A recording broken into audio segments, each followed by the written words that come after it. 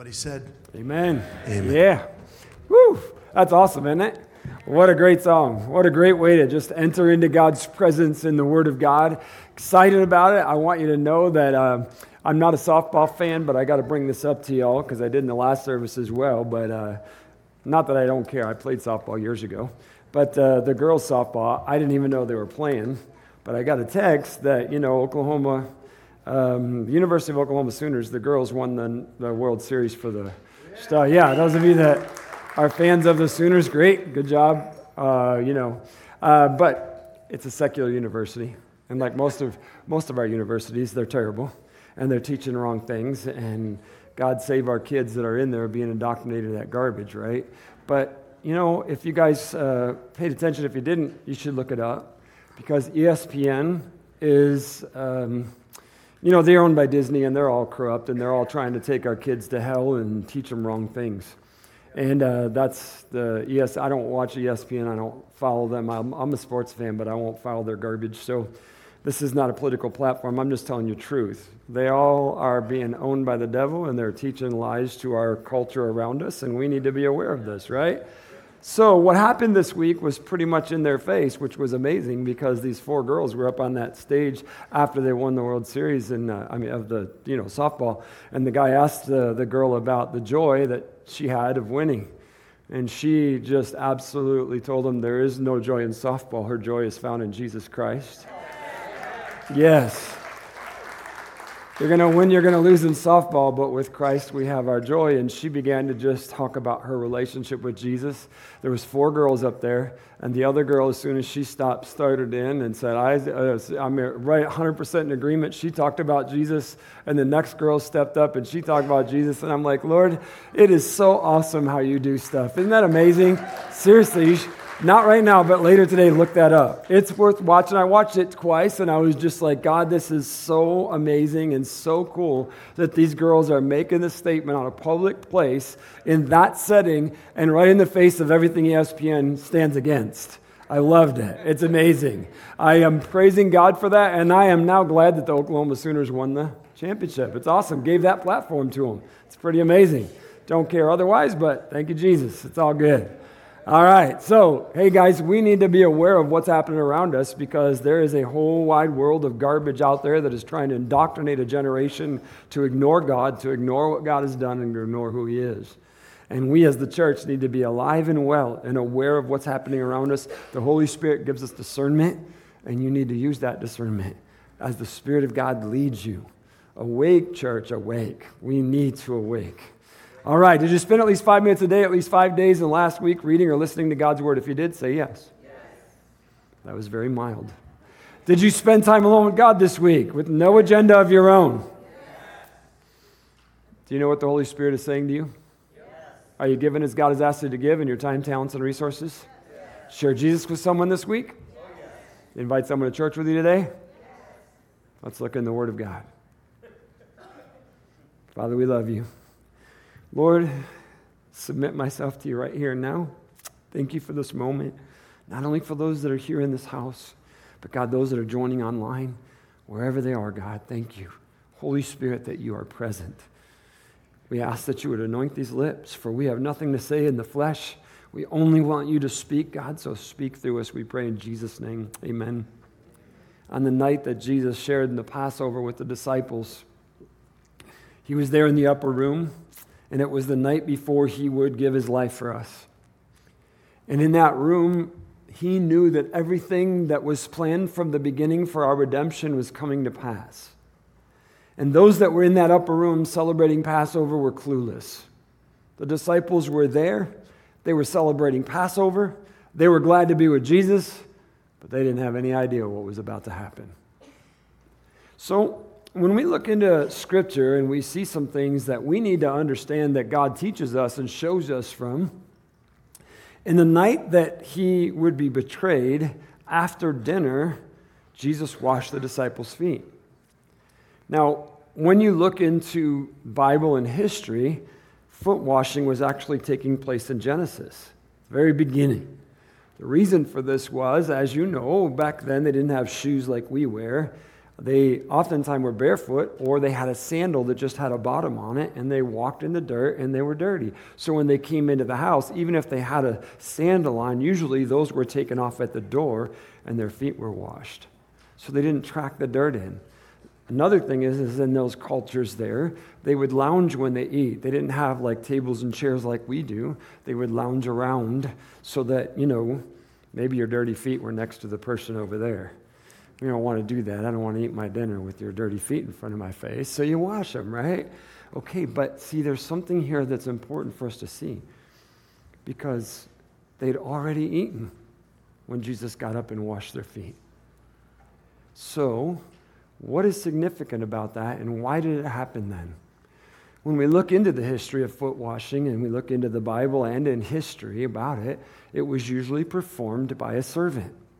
So it was someone that was of low social standings and standards.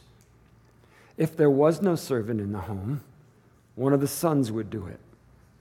And if there were no sons, the wife would do it. Now, that's not being disrespectful. I want you to understand something. It's really important for us to see this, because you see what it is then the head of the house didn't do it. The head of the house made sure any guest coming into the house was served. And so it should be served in their mindset by someone of a lower standard or standing in that community. So, as we see this unfolding before us here on this night specifically, as they come into that room to have the Passover dinner together, obviously nobody washed anybody's feet. So obviously nobody in that room felt that they were the one to be a servant to the others.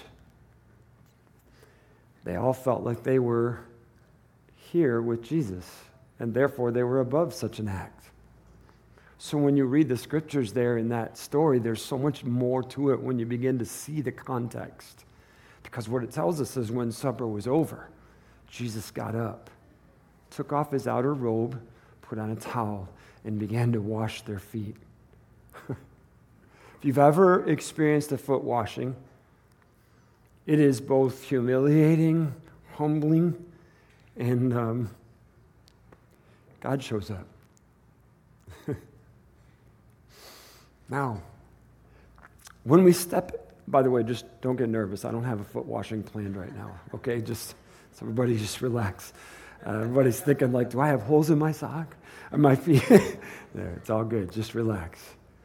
Listen to what it says here in John 13. After washing their feet, he put on his robe again, sat down and asked, do you understand what I was doing? All right, nobody answered, by the way. Of course not, because they were petrified and mortified as they sat there. Peter was the only one, if you know the story, that even spoke out like, you're not touching my feet. Jesus said, oh, yes, I am. Okay, check it out. Now he says, do you understand what I was doing? You call me teacher and Lord, and you are right, because that's what I am. And since I, your Lord and teacher, have washed your feet, you ought to wash each other's feet. I have given you an example to follow. Do as I have done to you. And I'm just going to pause there. We're going to keep reading. But I find this significant and challenging, and something that is not recognized in the Protestant church. And I don't know why.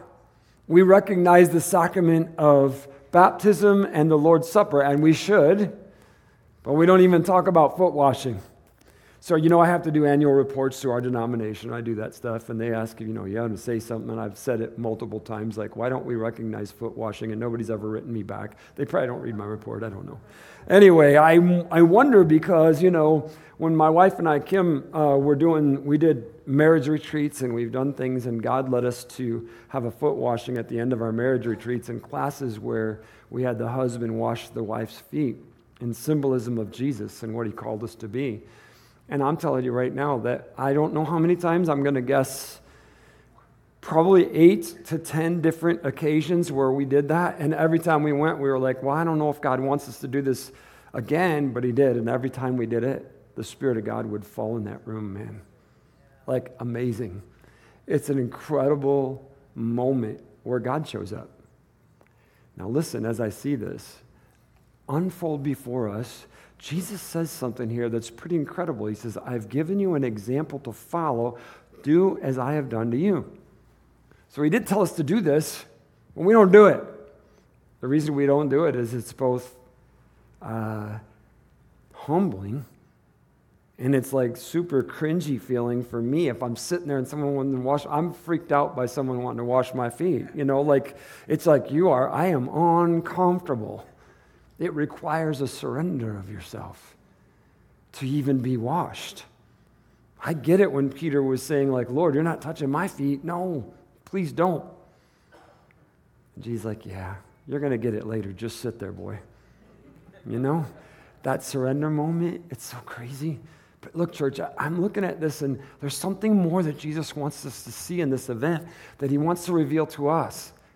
As we continue reading there, and he is saying to them, I've given you an example to follow. Do as I have done to you. I tell you the truth. Slaves are not greater than their master, nor is the messenger more important than the one who sends the message. Now that you know these things, God will bless you for doing them. Oh, so Jesus is saying like, hey, we have standards and we see people in different levels of their importance and value. And we have that in our world around us. And Jesus is like, I'm bringing something a little different here. Jesus is telling us it's like, you need to see yourself as the servant, no matter who you are, no matter what status you're in, no matter social standing you find yourself. You need to see yourself as a servant. This is completely contrary to our flesh. It's something abnormal to us. We know the central truth of what Jesus is teaching here is that he is calling his people to servanthood. We know that. He is calling us to be servants, not self-serving, but others-minded. But what we also know is that that's contrary to the way that we function. That's not natural. It's not. And I'm not saying that disrespectfully or contrary to God. I'm saying in our flesh, it is absolutely not natural for me to serve others and not think about myself or have a thing of wanting to be served for me. So as we understand that, I want us to look at verse 17 for a moment because I see this as something, intricate and valuable to us as Jesus says this. Now that you know these things, God will bless you for doing them. You know what he's saying right here? Once you have revelation, there's a requirement of obedience. I'm going to say that again so we get it all sunk in. Once you have a revelation, it requires obedience. So as we look at this, he's like, man, when God the Holy Spirit reveals something to us, church, it is expected that we act upon it. Well, I have action steps at the end of the message on purpose. It's like if you just came in here to say amen and go on your way, we'll talk about that aspect of people in the message today. But if that's all you're doing, it's pointless. And it's doing no spiritual good for us to simply sit in the church and say amen to what we think is right. If there's no application, if there's no transformation, if we are not surrendering to what God says, it means nothing. But the Holy Spirit is here revealing truth to us because the Holy Spirit wants transformation. God is doing something, and He died for us that we were just singing about, which was amazing. He did this so that there would be transformation in us, in every single one of us. So when God the Holy Spirit reveals something to us, He expects us to follow through with it. Surrender to what God is saying. Guess what we're going to say next? Trust. What it looks like or feels like doesn't matter. We are surrendered to what God says. We're trusting in Him in the moment, and then we have to obey. Therefore, we have to put into action what God has revealed to us. So again, we go back to that same similar pattern of surrender, trust, and obey. It's what God is calling us to, church. And when the Holy Spirit reveals something to us, it is God saying, this is me speaking. I'm asking you to trust me in it. Now I'm asking you to step into it. So now as we look at this, you see Jesus said, God will bless you when you do it. So it's after the fact, not before. we're all waiting for that emotional feeling like to prompt me into doing it. He's like, I've already told you to do it. Now do it. And so once you do it, God says he'll bless you. Oh, we're waiting for the blessing. Well, you're going to keep waiting because he said it right there. God will bless you when you do it. Okay, let's go on. Mark 10.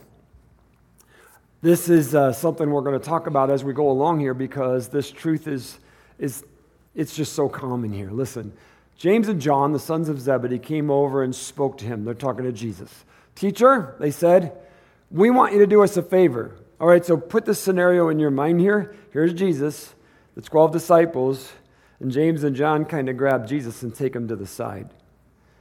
They did. It's happening right here. James and John, the sons of Zebedee, came over and spoke to him. Teacher, they said, we want you to do us a favor. What is your request, he asked. They replied, when you sit on your glorious throne, we want to sit in places of honor next to you, one on your right and the other on your left. Okay, so this is selfishness. This is flesh. Remember, the disciples were following Jesus with a desire to follow Jesus, but without a spirit to follow Jesus. See, Jesus hadn't died, resurrected, and the Holy Spirit hadn't filled them yet. So what we're watching here is flesh-driven followers. And there is a very big difference between a flesh-driven follower and a spirit-led follower. And so when you see this, they're like, we see you. We know you're going to sit on a throne. We know something amazing is coming. We want to be recognized. Put me right there on top with you so that everybody knows that's John, that's James, that's Jesus. Self. All right, so let's see what goes on here. They replied, when you sit on your glorious throne, we want to sit on places of honor next to you, one on your right, the other on your left. But Jesus said to them, you don't know what you're asking. Are you able to drink from the bitter cup of suffering that I'm about to drink? Are you able to be baptized with the baptism of suffering I must be baptized with? Oh, yes, they replied. They were clueless. We're able. Then Jesus told them, you will indeed drink from my bitter cup and be baptized with the baptism of suffering. But I have no right to say who will sit on my right or my left. God has prepared those places for the ones he has chosen. So the desire for self-elevation, self-recognition, the flesh desiring something, was clueless about what actually they were asking for. They were still envisioning their vision for what God was going to do, not God's vision for what God was going to do. And so in their own mind, they thought, we want this. And he's like, you don't even know what you're asking for, because what you're really asking for is death. That's what they were asking for, and they didn't know it, did they? Seriously. They were going to give their lives in their faith, you know? He's like, you even know what you're saying right now? You don't. You don't know what you're talking about. Okay. So now, as we look at this, something happens now. So in this little conversation over here with John and James and Jesus, they're like, oh yeah, no, we're in. We're going to do this thing. Let's make it happen. Let's give us those places. And the 10 are over here. They're like, oh, hey, what was going on? What were you guys talking about? Listen to what it says. When the 10 other disciples heard what James and John had asked, they were indignant. Like, you guys are morons. What are you doing, man? Who do you think you are? We've been following too, and here we are over here. So what's happening here is we see a division happening because they're saying, hey, you left us out of it. And they're saying, like, we're better than you. Because it's all about self. And these 10 over here, they feel neglected because they're still in their flesh, and they're like, if you're lifted up, we should be lifted up. We're all in this thing together. You guys are jerks. We don't like you. So there's this problem happening. So Jesus calls them all together. We're reading in the scriptures, and he says, you know that the rulers in this world lord it over their people, and officials flaunt their authority over those under them. But among you, it will be different. Whoever wants to be a leader among you must be your servant, and whoever wants to be first among you must be the slave of everyone else. For even the Son of Man came not to be served, but to serve others and to give his life as a ransom for many. Okay, so he's like, this is right in your face. You guys are still operating in your flesh. This is not what I'm calling you into. This isn't a life that I'm calling you to be elevated in, to be seen in, to put a light on you, to make you spectacular. He's saying, as a matter of fact, if you want to be that, this is how that happens. You get on your knees and you wash feet. You don't see yourself as better than anyone else. That when you see people, you see them as someone that you can serve in some capacity to bring glory to God and for His kingdom. It's crazy. So here it is. You see, church, like the root of sin is self. We know this. And so we live in a world that is tainted by sin. So everything out here in this world completely indoctrinates us to self-serve. Everything is given to us saying, you need this because it's going to make you see. Look, I mean, you know this, right? Like if you drive a certain vehicle, if you own a certain thing, if you live in a certain community, people see you differently. They do.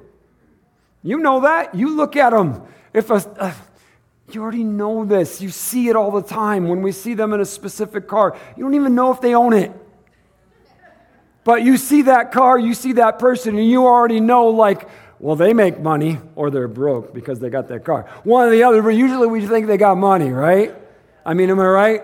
Or like they pull up in front of his house, and it's like, oh, I don't live in that part of town.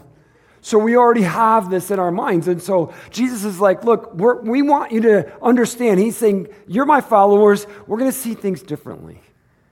It's not about your social standing, your bank account, your possessions. It's not that you are seen as a leader. He said, as a follower of mine, you're going to be seen as you serve. And he said, when you do that, that's when you get lifted up.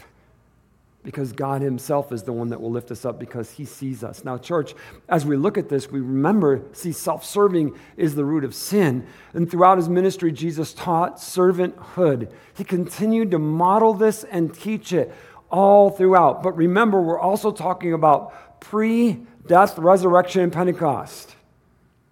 And so because of that, this conversation among the disciples was a common theme. It was something that you hear when you read the Gospels. It comes up pretty regularly. And it's pretty amazing to me as I watch that happen. And if you read Matthew, Mark, Luke, and John, you'll see the different views of the ministry of Jesus from those writers' perspectives with the anointing of the Holy Spirit. And yet you'll continue to find these guys kind of being about self. And so when we look in Luke 22, when we're looking to Luke 22, I want you to understand the context of what we're about to read. This is what John was just writing about in John 13, the upper room experience at the night of Passover before Jesus would give His life. And so when you see what just took place and you put this all together, they just had the Passover. Jesus stands up and says, hey, this is my body. This is broken for you. I've longed to have this Passover meal with you. This is going to be fulfilled in the kingdom of heaven. In other words, everything God was planning was about to unfold before their eyes. He gives them the bread and says, eat it. Takes the cup, praises God for it. He says, this is the blood of the new covenant. Tells them to drink it. They've had all this. He washes their feet. And guess what's going to happen next? Right after that encounter, when He says, I'm teaching you something to be servant. Listen to what it says in Luke 22:24. Then they began to argue among themselves about who would be the greatest among them. In that environment, in that moment, in that encounter with Jesus washing their feet, did they learn anything in that moment? Nothing. But church, remember this. They were still serving in the flesh. They didn't have the Spirit. They didn't get it.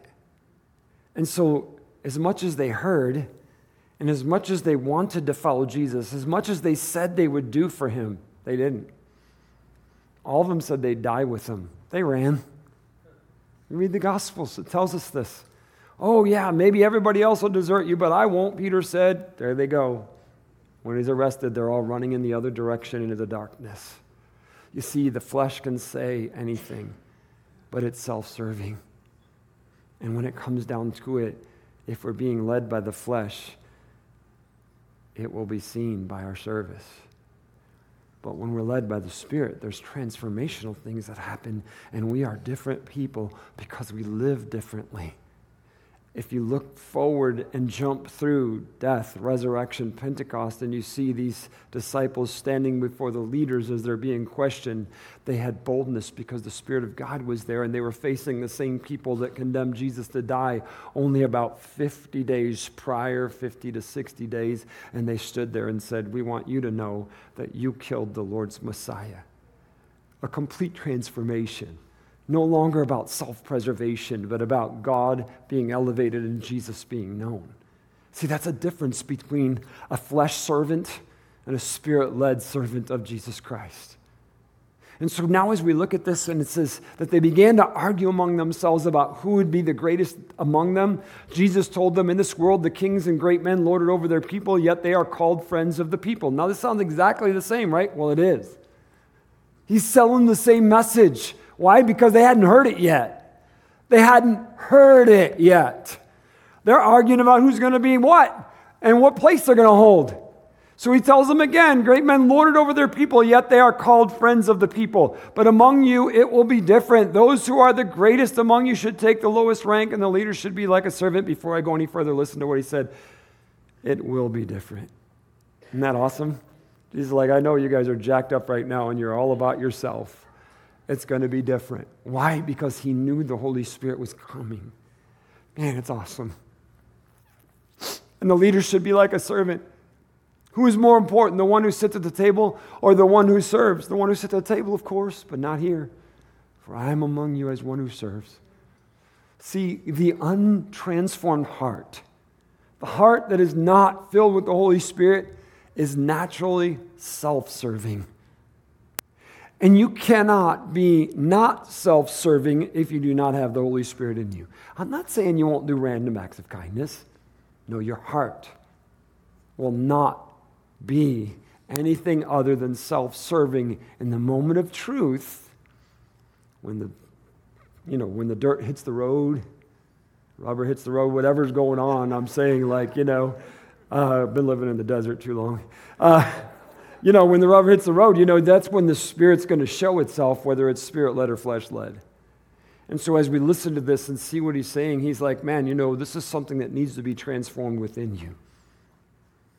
When the Holy Spirit fills the heart of a believer, only then do we have the transformational power of God at work within us to teach, guide, empower, and be transformed, because it's what the Holy Spirit does and Jesus said he would do.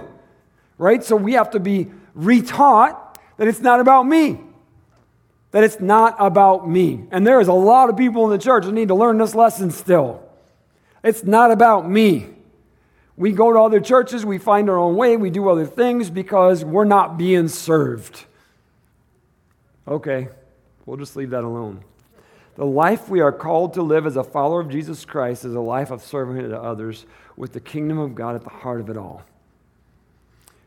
Jesus modeled this life for us. You read the Gospels, he's continuously serving, moved with compassion, touching lives, speaking truth, giving us the example. Now, he did all this, and he expects us to follow him. Remember, he said, "Go and make disciples, teach them to obey everything I've commanded, baptize them in the name of the Father, Son, and the Holy Spirit, and teach them to obey these things and all that. I'll be with you to the end." So we're supposed to be Christ followers. In other words, we're supposed to live our lives like Christ did. We all do know that, right? Can I get an amen on that? So we're supposed to live our life like Jesus. So when Jesus is teaching, he tells this story about a farmer. And he's using something that they're all very well aware of because it's a very agricultural community, farming community, if that word's too big for you. Just kidding. All right. So what they did is, they had a bag of seeds, and the person would go out and they would scatter those seeds because they're planting, right? They didn't have all the machines we have today, and they would plant those seeds. And as they threw them out, some of them would, go in the right places and grow well, and some of them would be on the top, and different things would happen. And so Jesus used that illustration because they all understood it, and he was telling them something about the Word of God. And he was saying, this is the same thing when The Word of God is spoken. It's put out there, but it doesn't all affect everyone the same way. And so he goes on to explain it in Matthew 13. Now listen to the explanation of the parable about the farmer planting seeds.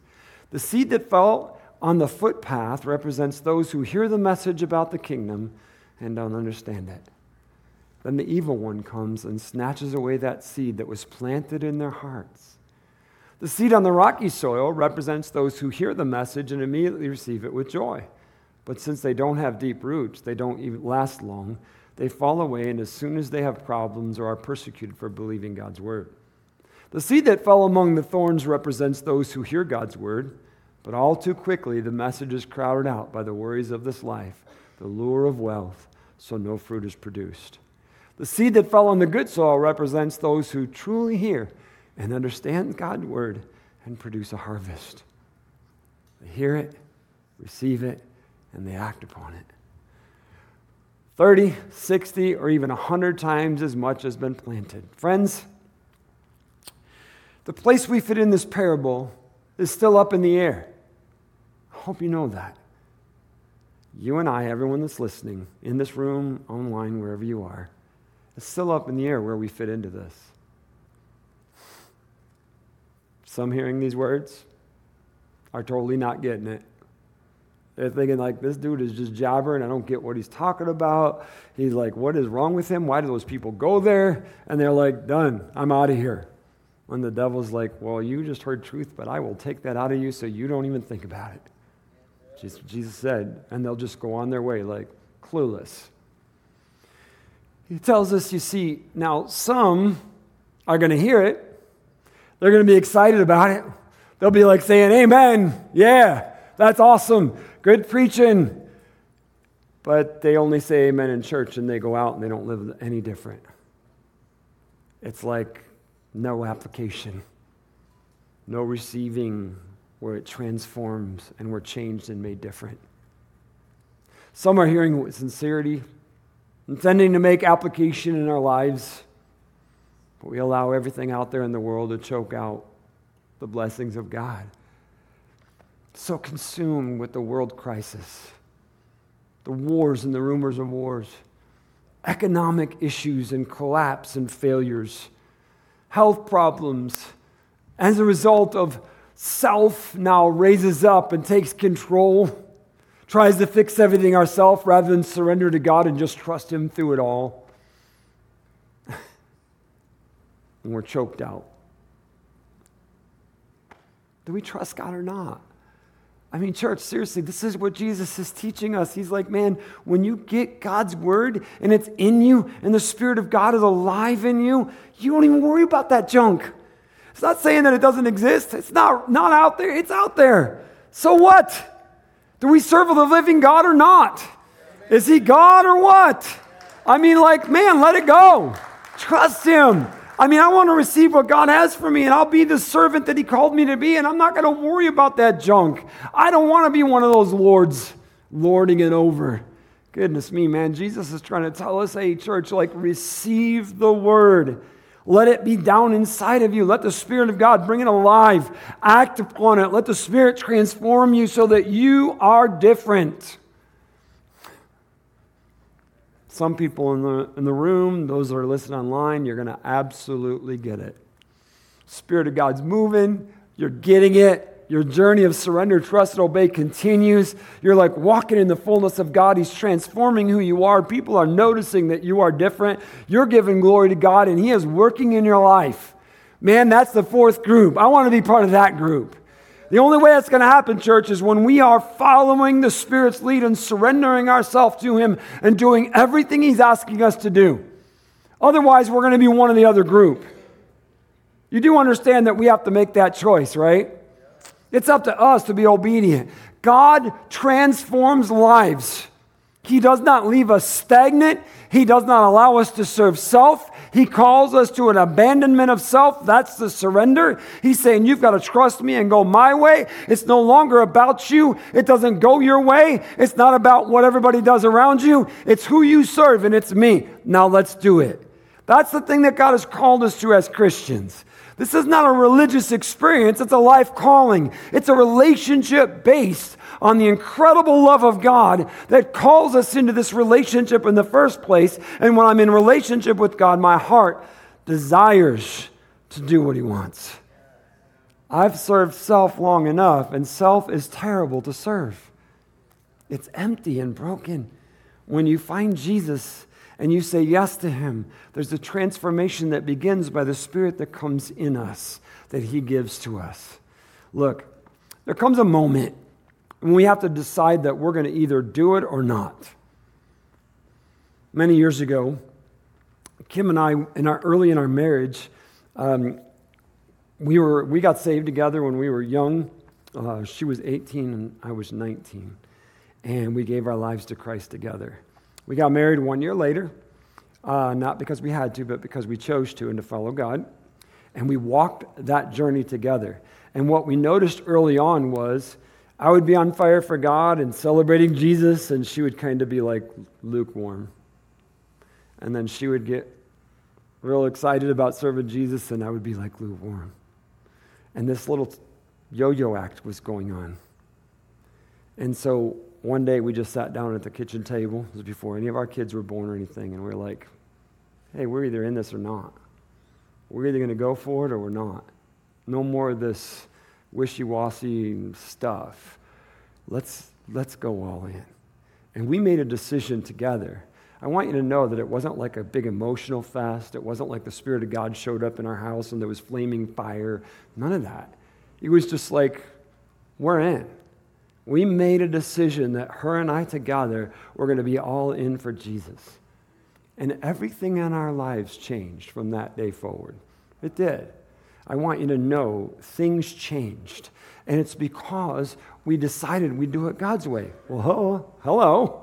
That's a pretty good idea, isn't it? Not about me any longer. It's about Him. And if it's about Him and my marriage, our relationship together, it's going to go in the right direction. That's the way it works. Okay, let's read what Jesus said here. John 14:21. Those who accept my commandments and obey them are the ones who love me. Oh. So obedience is required. See, we're not talking about a salvation by acts. Like some people, I've had them talk to me like, you believe in salvation by works? I'm like, I absolutely don't believe that. The Bible clearly teaches salvation is a gift. And it's nothing we've earned, nor can we earn it. It's something God has done for us, and He gives it to us. Here's what I do know. Once we receive that gift, that incredible gift of love that God has bestowed upon us calls us into serving Him, requires us to work for Him, expects us to be a servant to those around us. So it's a response to, it's not an earning of. Church, if we're not responding to, then we don't know what we're in relationship with. And so as we look at what He says, those who accept my commands and obey them are the ones who love me. And because they love me, my Father will love them, and I will love them and reveal myself to each of them.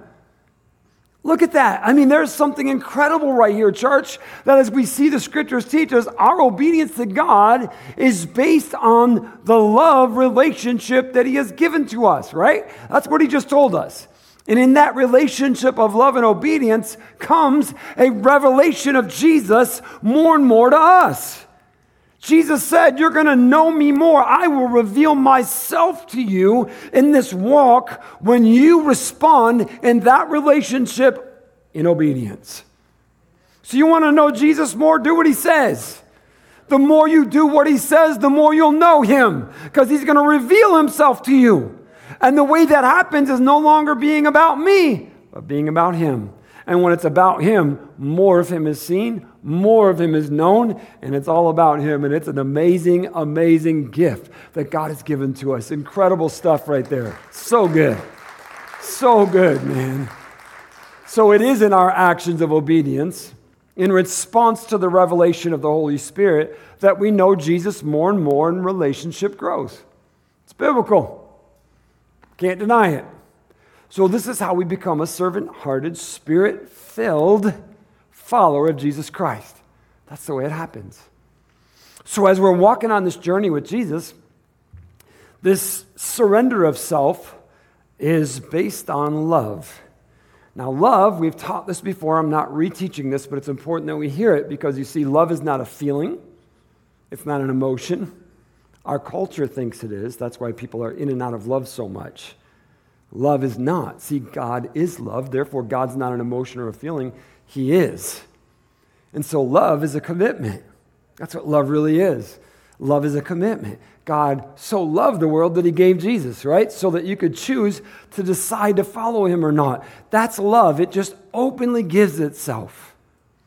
So it's not about a feeling. It's about a commitment. So when Kim and I got married many years ago, I had a lot of feelings for her. A lot of emotions involved, right? Because the world teaches us that that's what love is, and so I was pursuing her with my emotions, desiring her. We get married, we find Jesus, we get married. I have a lot of emotions and feelings in my relationship with Jesus in the beginning, and I believe God does that for us. I do. He like draws us and has that touch, and it's awesome, and I'm feeling excited about him. But then there's days I wake up and I don't have those feelings. God hasn't changed. My relationship with him hasn't changed. It's still a love relationship. Church, would you please hear that? Just because I don't feel anything doesn't mean anything has changed. Love isn't about that feeling. Love is the commitment to the relationship. So it's mirrored in that marriage that I have with Kim. So when Kim and I made a commitment to be married to one another, we took a pledge before God, made a covenant to one another and with him that we would stay together till death do us part. For rich or poor, good and bad, sickness, health. Oh, so it's not just what feels right in the moment. It's saying I'm in this all the way through. And so here's the key to that. See, the only way the relationship will work is when both people understand that they come into something and there's expectations and there's boundaries and this is the way it works. And when you're in that and you're doing it, that is love. That is love in action. And it has nothing to do with feelings. So I said this in the last service. I want to tell you right now that Kim and I are more in love than we've ever been. We will be married, and I'm not just speaking for her. We say this to one another regularly. In September, we'll be married for 40 years, which is crazy, I know, because, yeah, it's amazing. But we're more in love than ever, and I'm going to speak on my part and tell you that there's less feelings in our relationship than that there's ever been, which is amazingly awesome. I'm serious. That doesn't mean I don't feel anything for her. Absolutely I do. But what I'm saying is that the relationship that we have is so much deeper now. That it's not about like how I feel about you today or how you make me feel today. It's the fact that we're together. I know you're committed. You know I'm committed. We're in this thing, and we're in it together forever. See, there is where love truly is, and there is security in that relationship. Now listen, church, because it's really important. You see, through the years of our marriage, it always hasn't felt good. I'm not speaking out of order here. We're going to be real transparent and real with you. Like one time a month, there's this week that happens that some people in the house maybe are a little more hard to live with than they are the other weeks of the month. That doesn't mean we're not in love. That doesn't mean I don't love her, she doesn't love me. That means something else is happening in that moment that has nothing to do with our relationship. You hearing me, church? Seriously. All right, now, let's travel forward in that because, I sat my boys down as they got older, not old. I mean, they were young, and I'm like, look, I want you to know something. Your mother is not normal for this week of the month. Just know that, all right? I said it a lot nicer than that, but anyway. She knows this too. I didn't do it behind her back like Peter and James were, John and James were Jesus. No, I was like, I'm going to talk to him, don't worry. All right, so let's move forward now. So see what God does is he's taking us and he's saying, do you love her? And he's saying to her, do you love him more than how you feel? Is your relationship based on only how you feel in the moment, or is it a relationship based in love? Now, once a month for years. You deal with that, right? And I don't mean that in a bad way. I hope you hear what I'm saying. And then you step into menopause.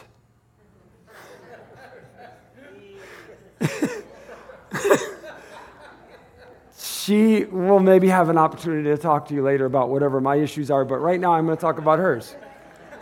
So like, here's what God's doing with Dave. He's like, look, I've been giving you a week, a month to prepare for this. Now you're going to live in it for several years. Do you love her? Do you trust me? I'm being serious, church. We need to understand this. See, like, one of the problems that I know that the church has had in the past, they don't even talk about real life stuff.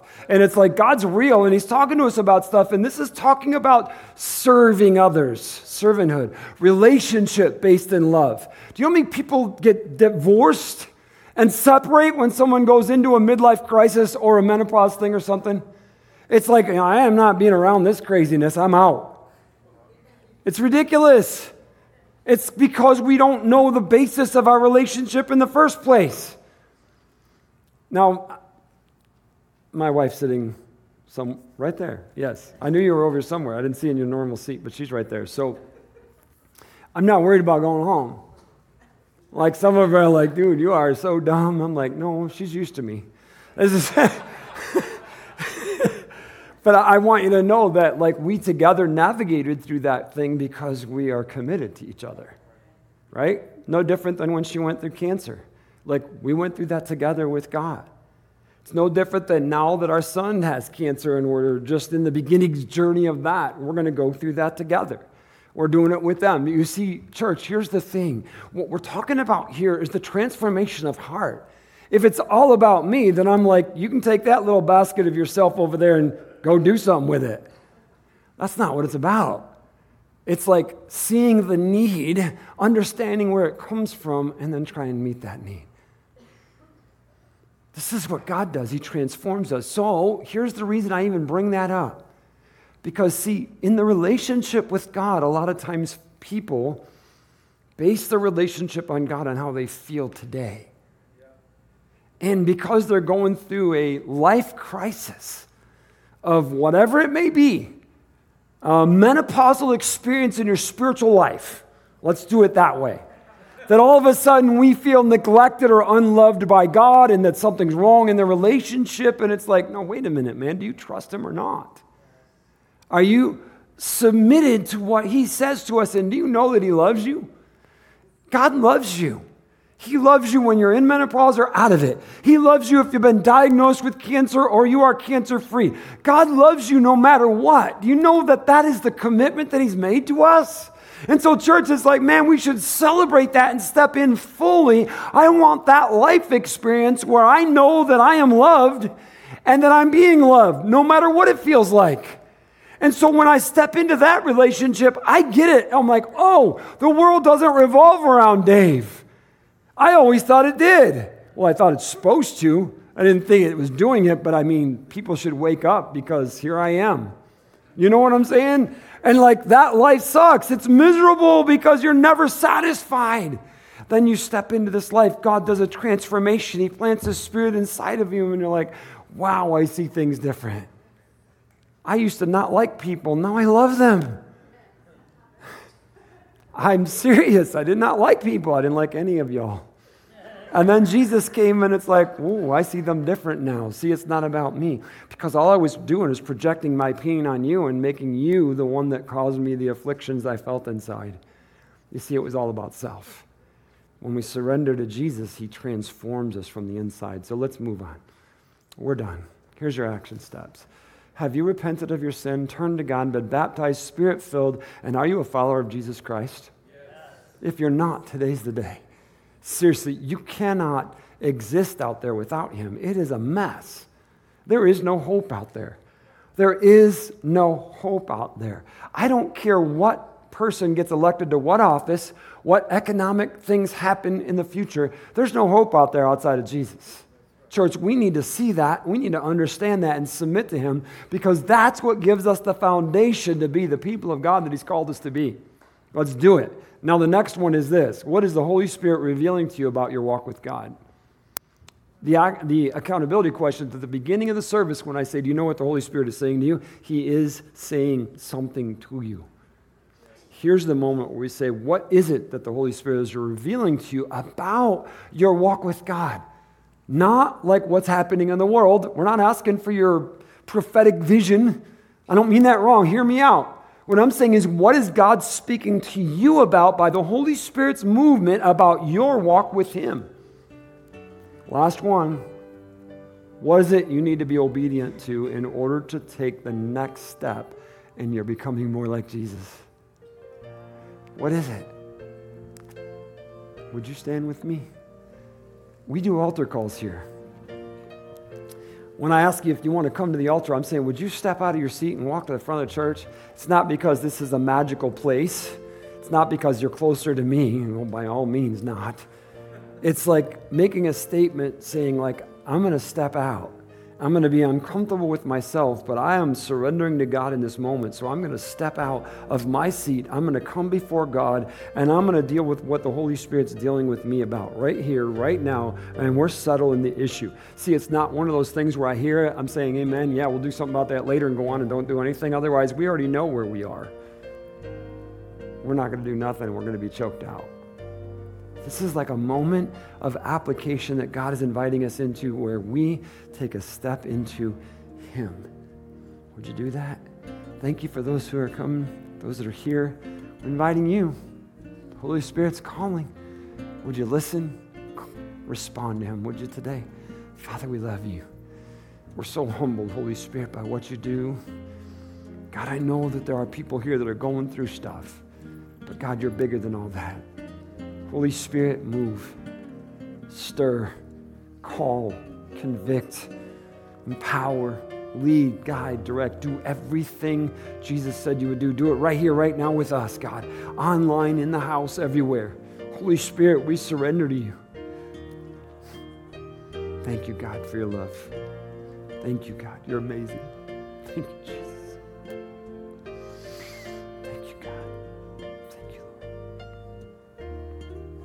Thank you, church. Thank you for being here today. Thanks for being open to hear God's message. Please allow that truth to penetrate the heart and soul, be transformed.